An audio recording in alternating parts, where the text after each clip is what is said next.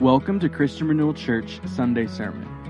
Thanks for tuning into our series, Christocentric, based out of our study on the book of Philippians. For more information about this sermon and other resources, please visit christianrenewalhhi.org.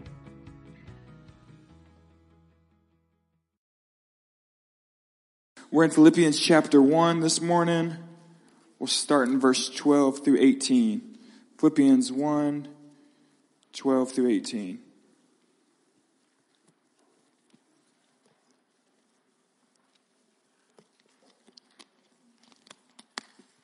Father, speak to us this morning as we study your word. We believe it's holy, infallible, inspired. God, guard my lips. Anoint this time, we pray. Holy Spirit, have your way. Holy Spirit, cut us, convict us, encourage us. We love you. We trust you. We give ourselves fully to the obedience of your word, God. Speak, we pray. Speak, we pray. In Jesus' name, somebody say amen. Amen, amen. Some say that Martin Luther is the most written about man in history, next to Jesus. Martin Luther has this huge personality. He's like very dogmatic and bit brash at times. I was with a group of friends at a lecture on the life of Luther, celebrating the 500th anniversary of the Protestant Reformation. And the lecturer was a professor, I think at Kent State. And he was brilliant and informative, very informative. And at one point in the lecture, he was telling us all about Luther. And Luther had a bit of a personality. And at one point, he told us that Luther's favorite quote, one of Luther's favorite things to say, and I'm quoting because this is slightly inappropriate, y'all. His favorite thing to say was, "The Pope was nothing more than a donkey farting on ice."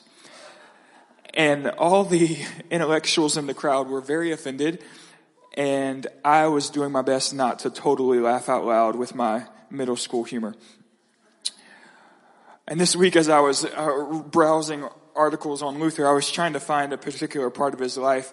I found a website called The Lutheran Insulter, and there was a button that you could click, and when you clicked the button, it insulted you with a quote from Luther. And so I wrote a few down for you because I thought you would want to know. The first thing it told me is that it says, "You are dumber than a seraphian frogs and fishes." The next thing it said when I clicked it is, "You are such outrageous, shameless blockheads." And again, I clicked it and it said, "You people are more stupid than a block of wood." Luther, on the one hand, was blunt, bold, harsh. And on the other hand, was like very introspective, sensitive even. In his years as a monk, he wore out the confessional. He was in the confessional nonstop, confessing all of his sins. So much so that the others at the monastery were so tired of listening to Luther's confessions that many say that he was encouraged to pursue his doctorate and to teach the book of Romans, so that maybe in Jesus' name it would occupy his mind. He would quit coming to the confessional. He wrestled with bouts of depression, seasons of discouragement and disappointment. And the Diet of Worms, you remember, was the moment where he faced off with the Roman Church and the government. And he was told that he must recant his views, the views that he presented in the 95 Thesis. Remember primarily that the papacy was leading the church in a way that was anti-biblical. And so Luther was promised safety as he came to the Diet of Worms. He was told that he would not be murdered, as heretics often were. And he stood before the government officials and a representative from Rome. The Pope sent a representative to hear at the Diet of Worms. The representative said to the Pope that the crowds loved Luther. The common people loved Luther. They pressed in to see Luther as he made his way to Worms. Priests were grabbing his clothes, wanting to touch him. And the Pope's representative told the Pope that 9 out of 10 people in the crowd shouted, "Long live Luther." And the 10th shouted, "Death to the Pope." But the church and the state were opposed to him, and he was asked to recant his views. They had some of his writings, his books laid out, and they told Luther that he must recant. And you remember, this is where we get that famous quote from Luther. He responds, "Here I stand, I can do no other." Here I stand, I could do no other meant that he rested fully on the authority of Scripture, and if the council could show him from Scripture that he was wrong, he would gladly repent, and if not, he would continue to rest on the authority of Scripture. And so the council was going to take a vote, and most assumed that this vote would lead to Luther being handed over to the Pope's representatives and being led to Rome, where Luther would eventually be condemned as a heretic and be murdered. So as Luther awaits the vote, he is anxious, nervous, and come to find out the council needed unanimity. They all needed to vote against Luther, but they did not have unanimity in the vote. And so he was allowed to return home to Wittenberg. But on his way to Wittenberg, Frederick the Wise, who was one person on the council who voted that Luther should not be handed over to be condemned as a heretic, Frederick the Wise had Luther kidnapped and taken to a castle called Wartburg to be kept in hiding. This is a strange season in Luther's life. He was in this castle for over a year, and no one knew where he was. He was kidnapped, brought to it. No one knew where he was, and no one in the castle knew who he was. He grew out his hair and his beard, and he was called Knight George, and he was kept in a room where they often kept knights, especially if a knight was being punished for something.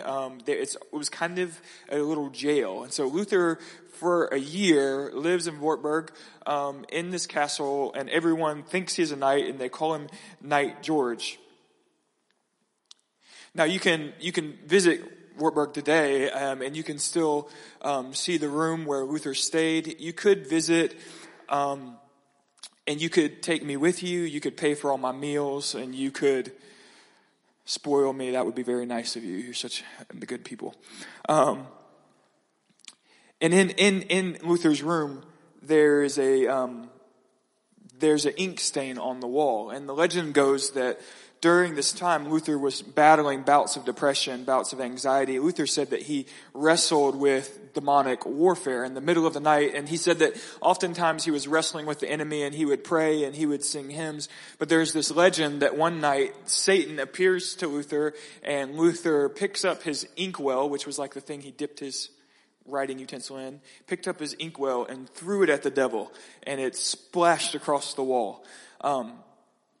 The only problem with still being able to see this ink stain on the wall is that for some reason the ink keeps getting freshened up. It's new ink every day. Not every day, but they did test the ink and it's not original. And the story is fabricated. But Luther did say that. He said that he threw his inkwell at the devil, and most likely what he meant by that was that he engaged in spiritual warfare as he wrote. He penned his doctrine and his theology. And first in this season, when Luther was kept in this castle alone, and if you know anything about Luther, you know that he was a very busy man. This busy, very, very smart, obviously witty man. He kept himself busy. And can you imagine keeping yourself busy and then being locked in a room by yourself for over a year? Some of y'all are like, I retired. I know what that's like. You're busy, and then all of a sudden everything stops. And he wrote to a friend and he said, I feel lazy and full, lazy and fat. He left leadership to a 24-year-old named Philip, and he wrote to Philip worried that this may look like he was quitting on the Reformation, or his hiding may be an act of cowardice. But that he was praying that somehow God would be glorified through his exile. He called this his exile, and he liked to talk of it as John's time on the Isle of Patmos. And so he wrote saying, I'm sure everyone thinks that I'm a coward and that I'm running, but I feel like somehow God is going to use this time for his glory. And so Luther was alone, unknown, and all he had with him, he grabbed before he got snatched, was a Greek New Testament and a Hebrew Old Testament. And in this time in Wartburg, in his captivity, under demonic attack, he eventually began to work and to write, and he translates the entire New Testament into German from the Greek. And this was a huge accomplishment because no one had access to the New Testament in German. They only had it in Latin, which the Catholic Church wanted to keep it that way. And the convenient thing is that nobody could read Latin. And so Luther eventually takes this time of captivity and begins to write. And he translates the whole New Testament. He also writes in Wartburg his famous hymn, A Mighty Fortress is Our God, which became the mantra, kind of the theme song of the Protestant Reformation. And in hindsight, what looked like a season of captivity and what felt like a season of extreme demonic attack was actually a season of productivity, because maybe even God ordained as he wrote. What on the surface seemed to be a season of absolute waste, failure, complacency, in God became a fruitful, productive season that would cause every German to be able to read the scriptures. Germany now has the scriptures. When he was left alone, locked up, with every reason to wallow in his own misery, it's as if he realizes in some moment, as if he catches the perspective of heaven and goes, wait, I have enough time now to translate the scriptures. And he offers this most mundane, boring, agonizing season. It's like he puts it on the altar before God and God's fire consumes it. And now again, Germany is filled with the revelation of the New Testament. In God, hear me, in God, seasons that seem utterly useless, moments when you feel like a total failure, when everyone around you says you are finished, in God, those seasons of wilderness can begin to flow with rivers of living water.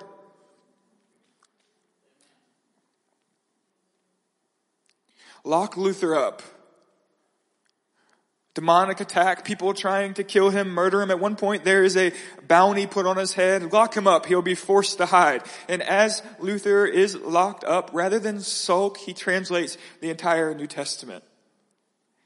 This morning, as we continue to read from Philippians chapter 1, we will find Paul in exile. He'll be in prison. Paul is adored by many, and he's abhorred by many. We know too that Paul is a rather thoughtful person. It's likely that the enemy attempted to assault his thought life.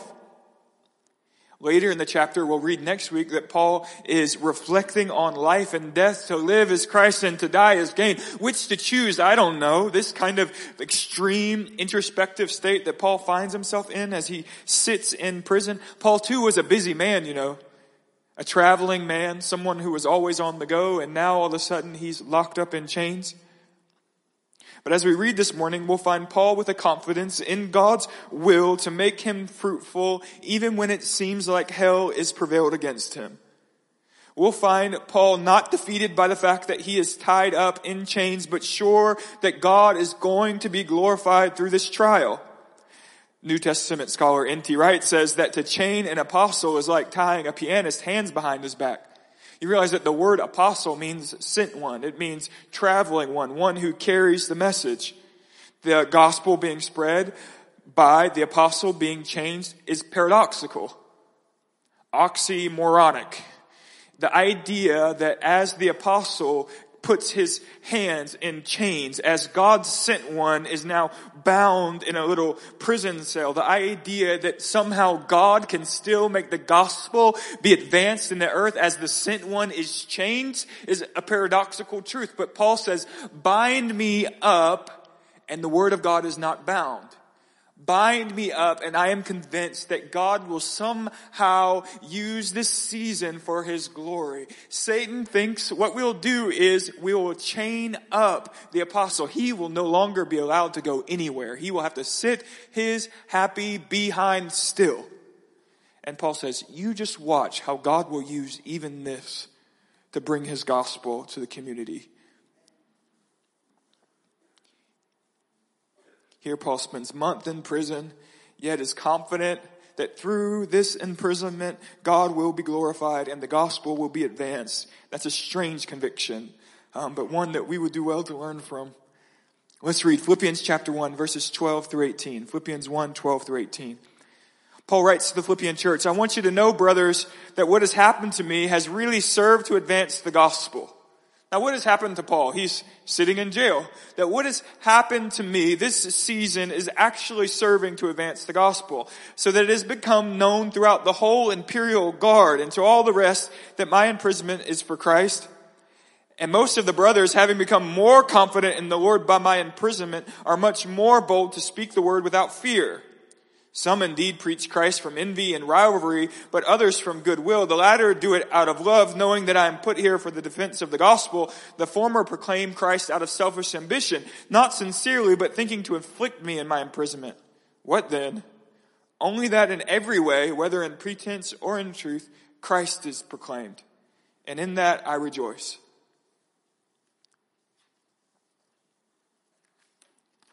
So here we find the apostle bound, in chains.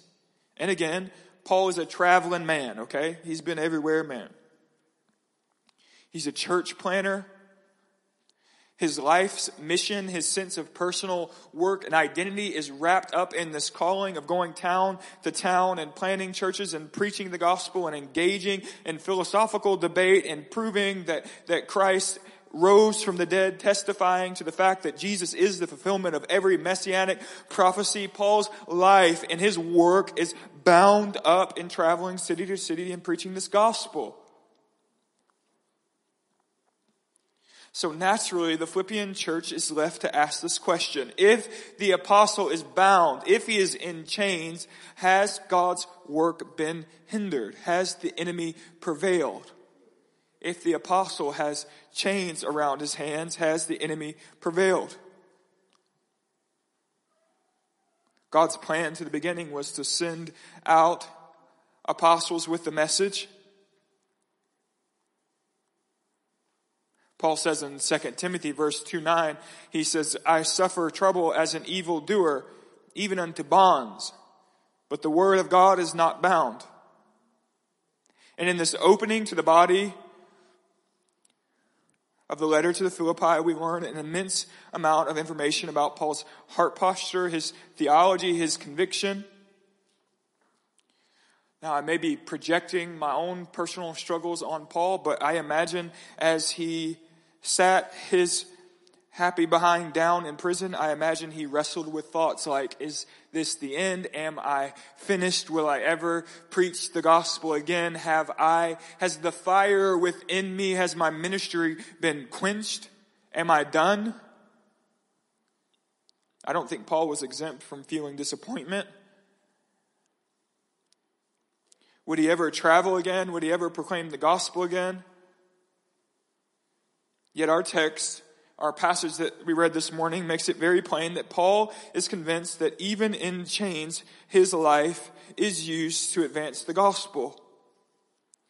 Paul, I think, reflects on the theology of Joseph, where Joseph says to his brothers, what you meant for evil, God will use for good.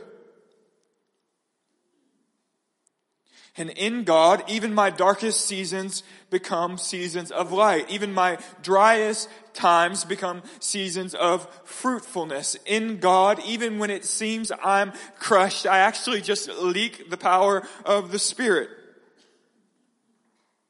When my life is lived in God, even when the enemy thinks he has me pinned down, cornered, finished, I prevail. I will be used. Think about the fact that even the cross of Christ for a moment looked like the plans of the enemy would prevail. For a moment it looked as if the Son of God was defeated. For a moment it looked as if the Pharisees and the religious leaders had finally shut his mouth. For a moment they mock him and say, call on God, let's see the heavens rent and the angels come down and deliver you. For a moment it looked like hell got him, but even that was the plan of God. And when Jesus stepped out of the grave, it was very clear that even this dark moment was actually a moment of extreme victory. Even when Satan thought he had Jesus by the tail, this is the end of him. Jesus steps out of the grave and declares, death has no hold on me. And the plans of God always prevail against the plans of the enemy.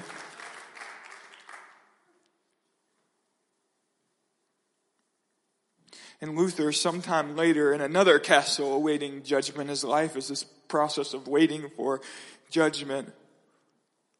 Luther writes commentary on Psalm 118, and he loved this line in Psalm 118. I will not die, I will live to tell of the works of the Lord. I will not die, I will live to tell of the works of the Lord.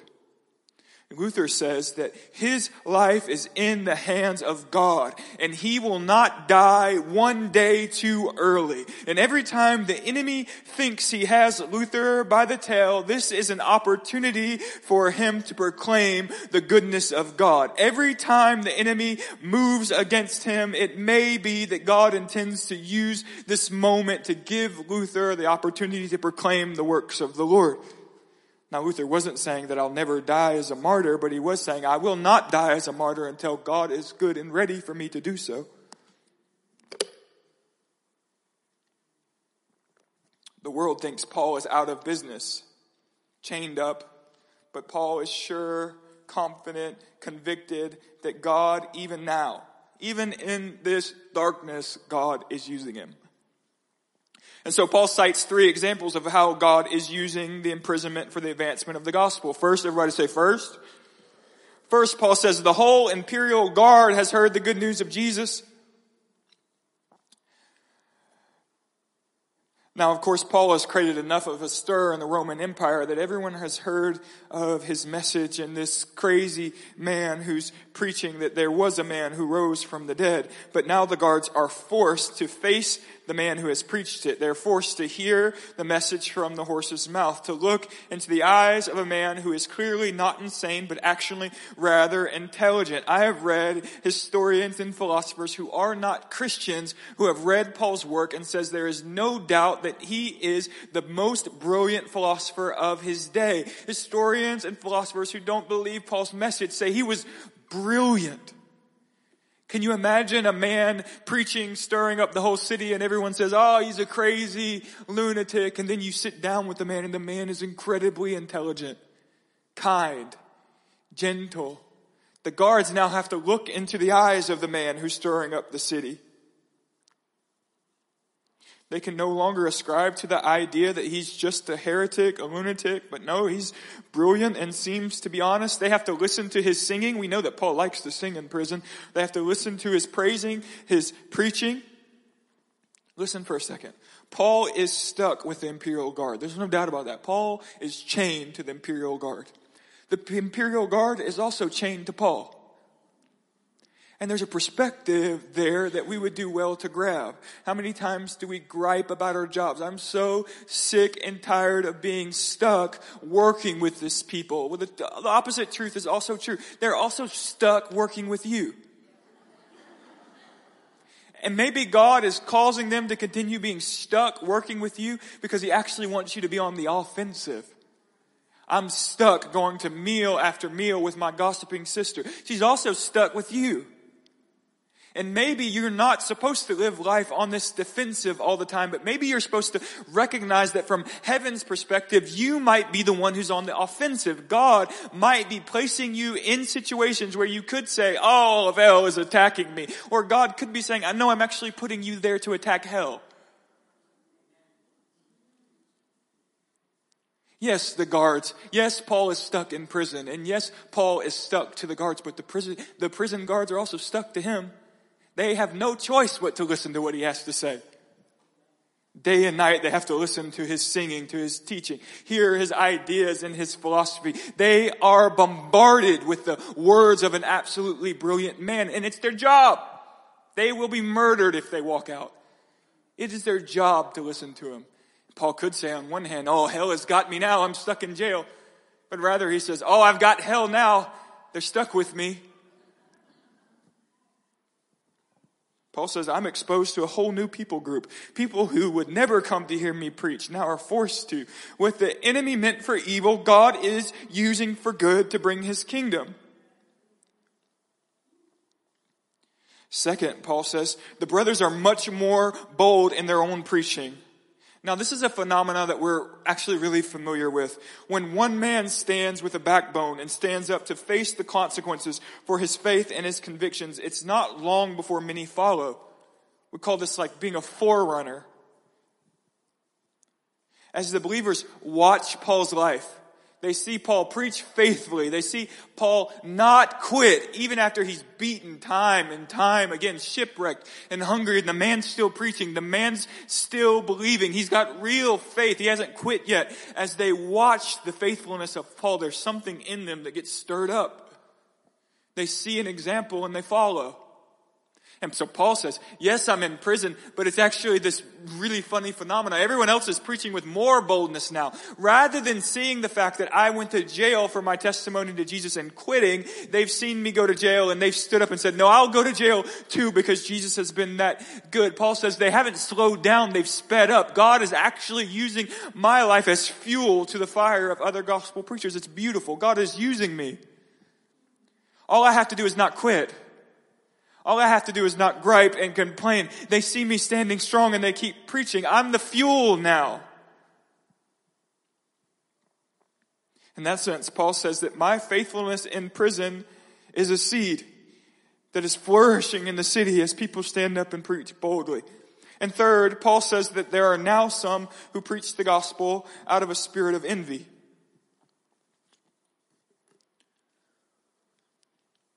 It's a bit of a challenge to understand fully what Paul means by this. Some scholars suggest that what Paul is saying is that people who don't like him are now talking more about him, and by consequence of talking about him, they're sharing the gospel message with one another. I think that probably happened, and that's probably true. But the statement seems to me to be that now that Paul, this chief preacher and missionary and apostle, is in prison, there are other people who see that there is an open market to Christian preaching. He's been snatched from his pulpit, if you will, and there are crowds that are used to someone teaching and preaching. The great man of God has been captured, and there is now a market to be held. Paul says that they do it out of selfish ambition. And every leader in the church is tempted with selfish ambition. There's always the temptation to preach harder, to sing better, with hopes that someone will see you and pat you on the back and elevate you. Every leader in the church is tempted with self-ambition, and it takes a daily dying to self to say, I do not live for attaboys. I live to honor Jesus. But Paul says there are some here, they preach for selfish ambition. They're living for the attaboy. They're hoping to have some kind of ministry created out of this moment. They're taking the opportunity of my imprisonment.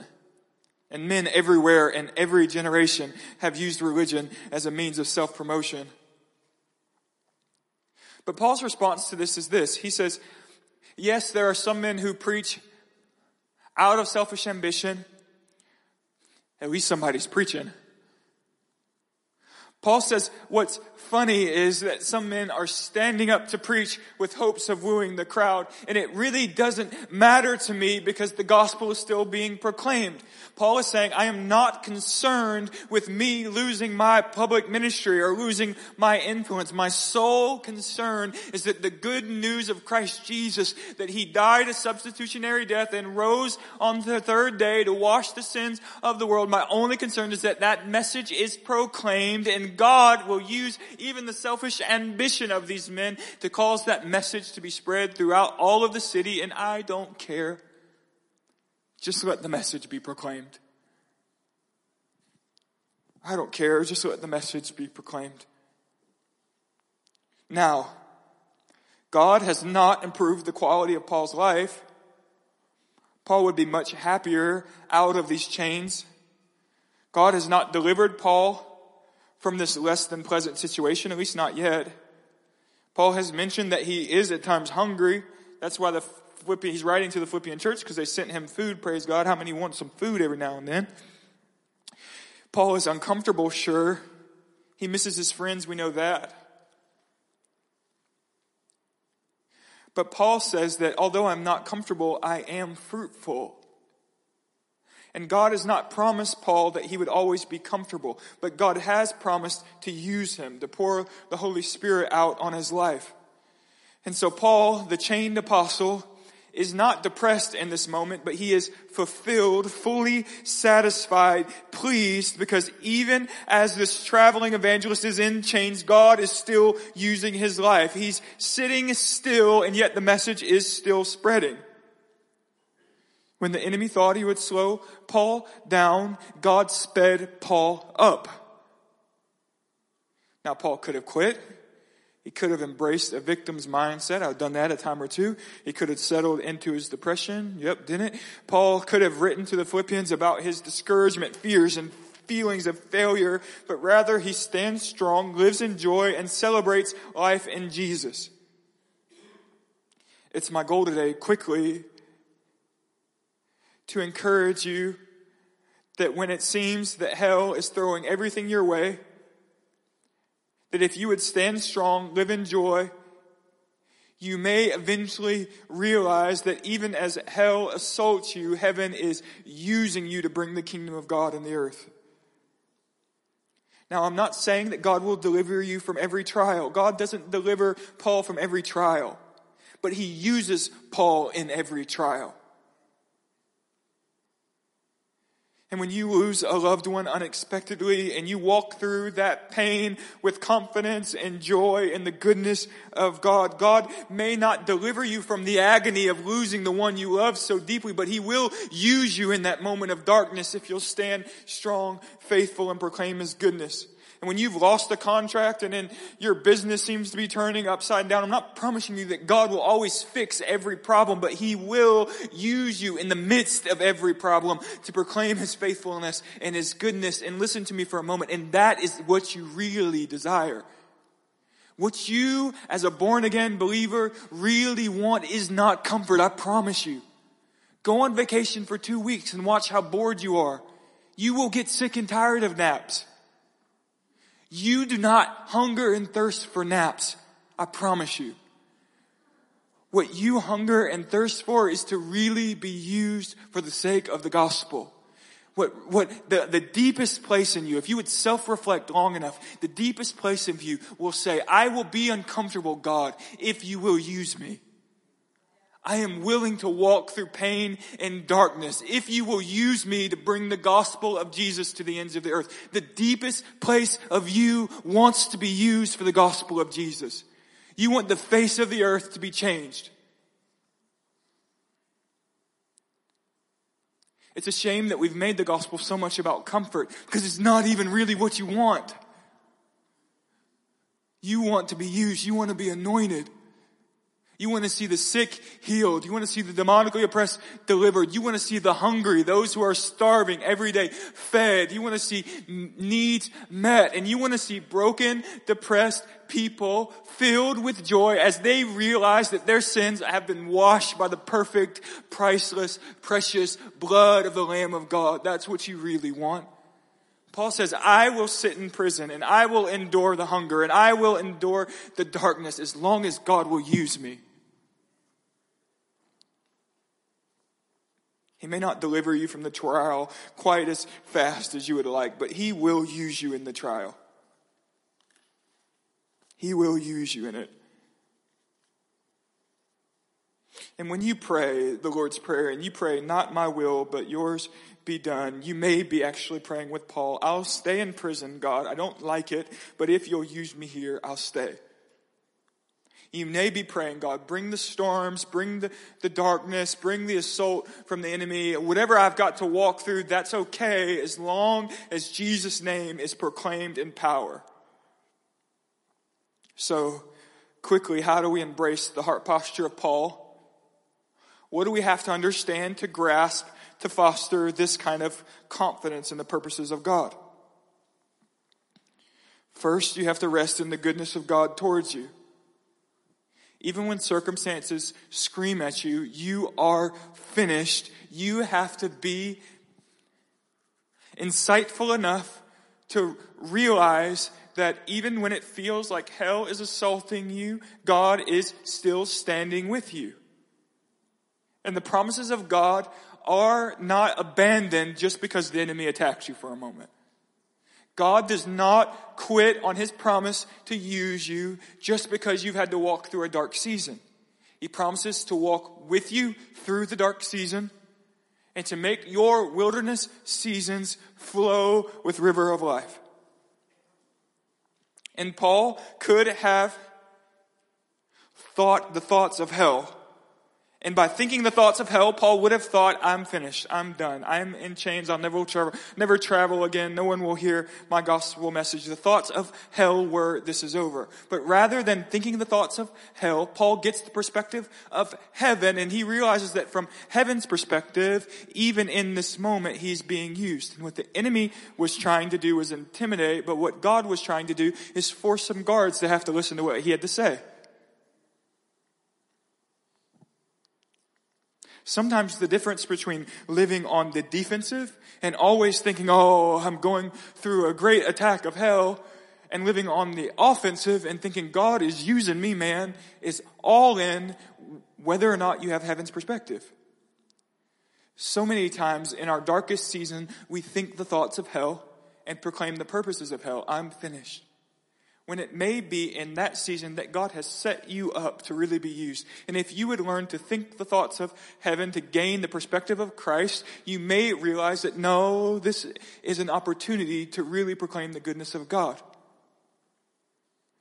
One of my mentors, and a man that I love with all my heart so deeply, recently lost a loved one, and in a season where they've done this, his family has done this a few times. He lost of someone very close to him, and they asked him to preach the funeral.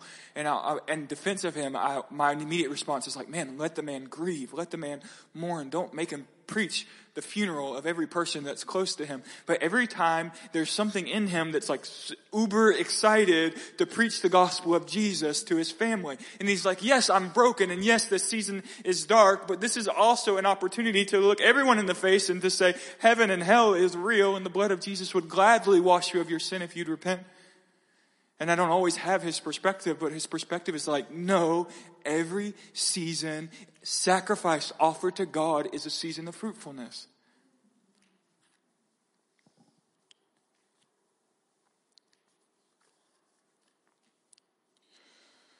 Be easy to say of Paul, I've been defeated, but rather Paul says, he's still my faithful Father who works all things together for my good. And sometimes you feel lonely. And you feel abandoned. And you have seasons of feeling insecure, like nobody cares and nobody wants to be around you. And you could partner with the thoughts of hell and say, this is a season of great loneliness. Or you could get some heavenly perspective and think, maybe God is actually setting me up for a season of real prayer. I'm alone, or I'm alone with God.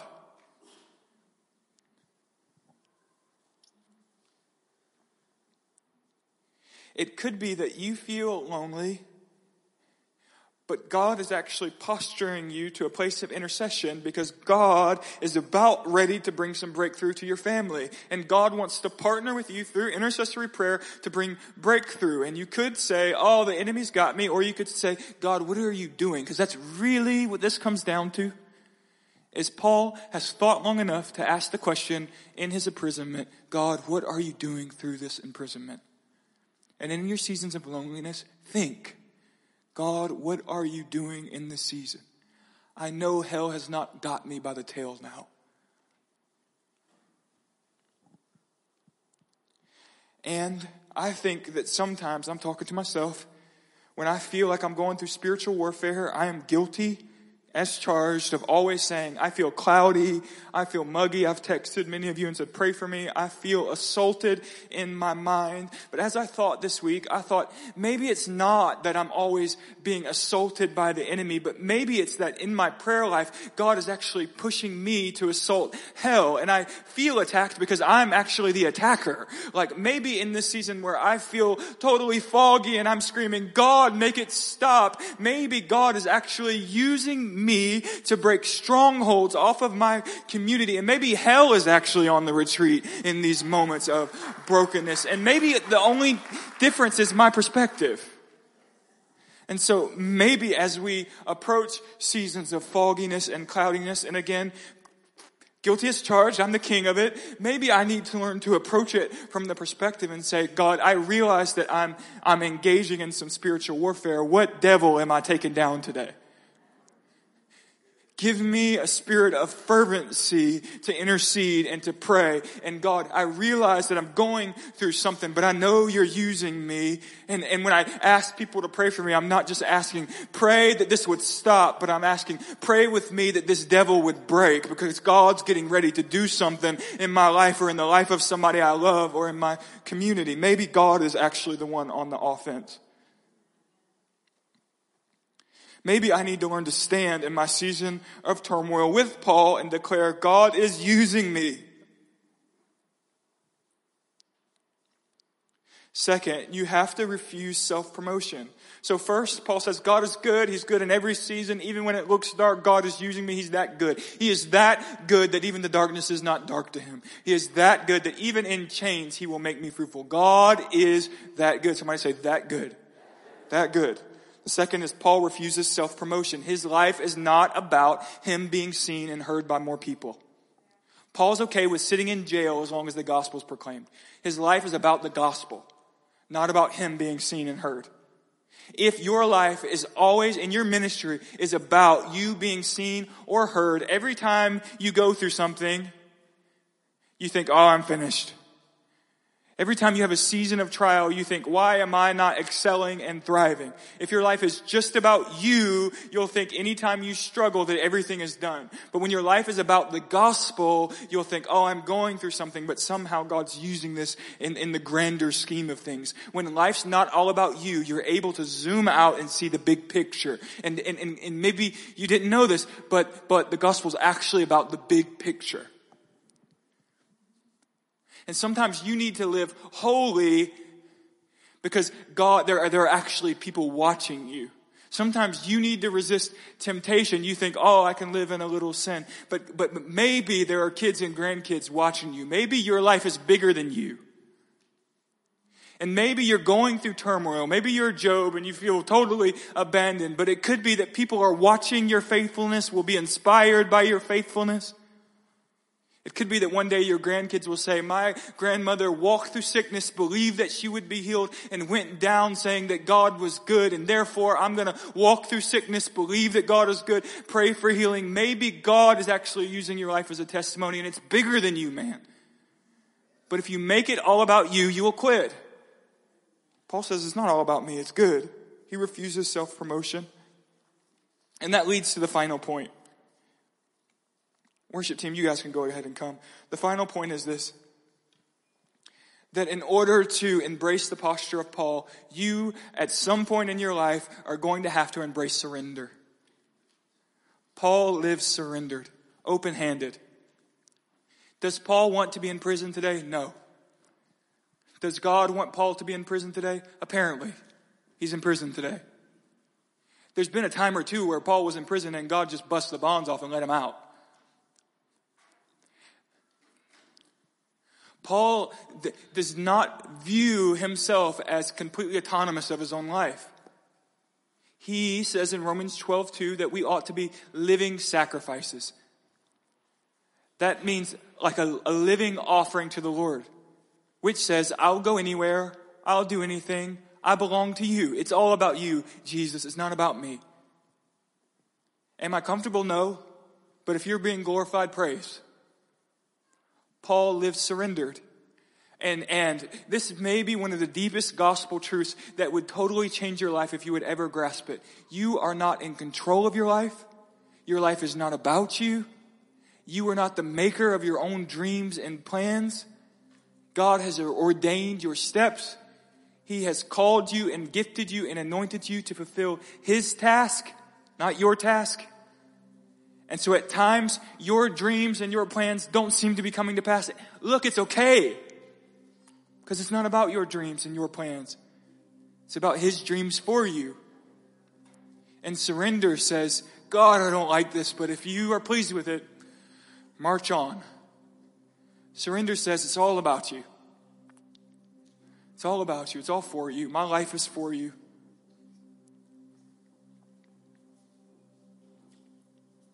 And it's these truths that Paul embraces that cause him to realize that in one hand, this looks like hell is victorious, but on the other hand, There are thousands of people that are now hearing the gospel, and all he has to do is sit his butt in jail and not quit. And sometimes you feel lonely and you feel broken and you feel like heaven is falling down on you and nothing you pray is coming to pass. And I think that sometimes when we get heaven's perspective, we realize all we got to do is just stand. Proclaim the goodness of God. We need to start praying things like, God, what are you trying to do in this season? What are you trying to accomplish in me and through me? I don't need comfort, God. I need to be used. Comfort does not satisfy the deep craving of my heart. What satisfies the deep craving of my heart is knowing that I am walking with you and partnering with you and seeing the gospel preached to the ends of the earth. If you embrace these truths, you may find that even your valleys are places of great fruitfulness. Not happiness per se, but fruitfulness. You may find that at times when you used to say, oh, I'm in the wilderness right now, you may begin to say, oh, I'm taking down some devils right now. God is showing me some things. Yes, I'm uncomfortable, but I really feel like God is using me in my prayer life. Paul could have moped. Luther could have moped. But ultimately, Paul settled himself and trusted God to redeem even the darkest places of his life. Luther is locked in his high tower, alone, bored. Can you imagine that man being bored with all of his humor? And finally he thinks, let's translate the New Testament. Maybe that's what God's doing.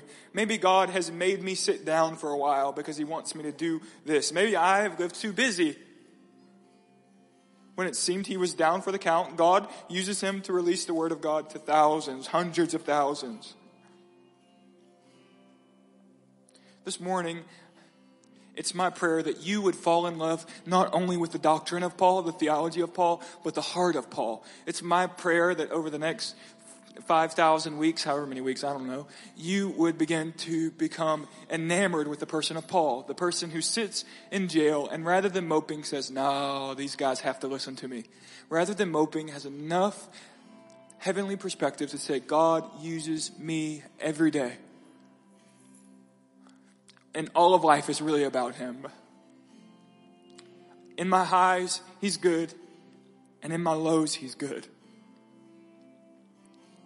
And to realize that it's not just about my emotional comfort or happiness. It's about being used for the glory of Jesus. Being caught up in the story of broken, sinful, condemned people coming alive in Jesus. Being totally washed. Being born again. Being born to new desires, new hopes and dreams. To see a drunken alcoholic who has walked out on their kids come to know Jesus, be delivered, and to see entire family patterns flipped on their heads, because that is what Jesus does. Thank you for listening to this Sunday sermon. Subscribe to our podcast for new messages weekly. Visit ChristianRenewalHHI.org for more resources. We hope you have a blessed week.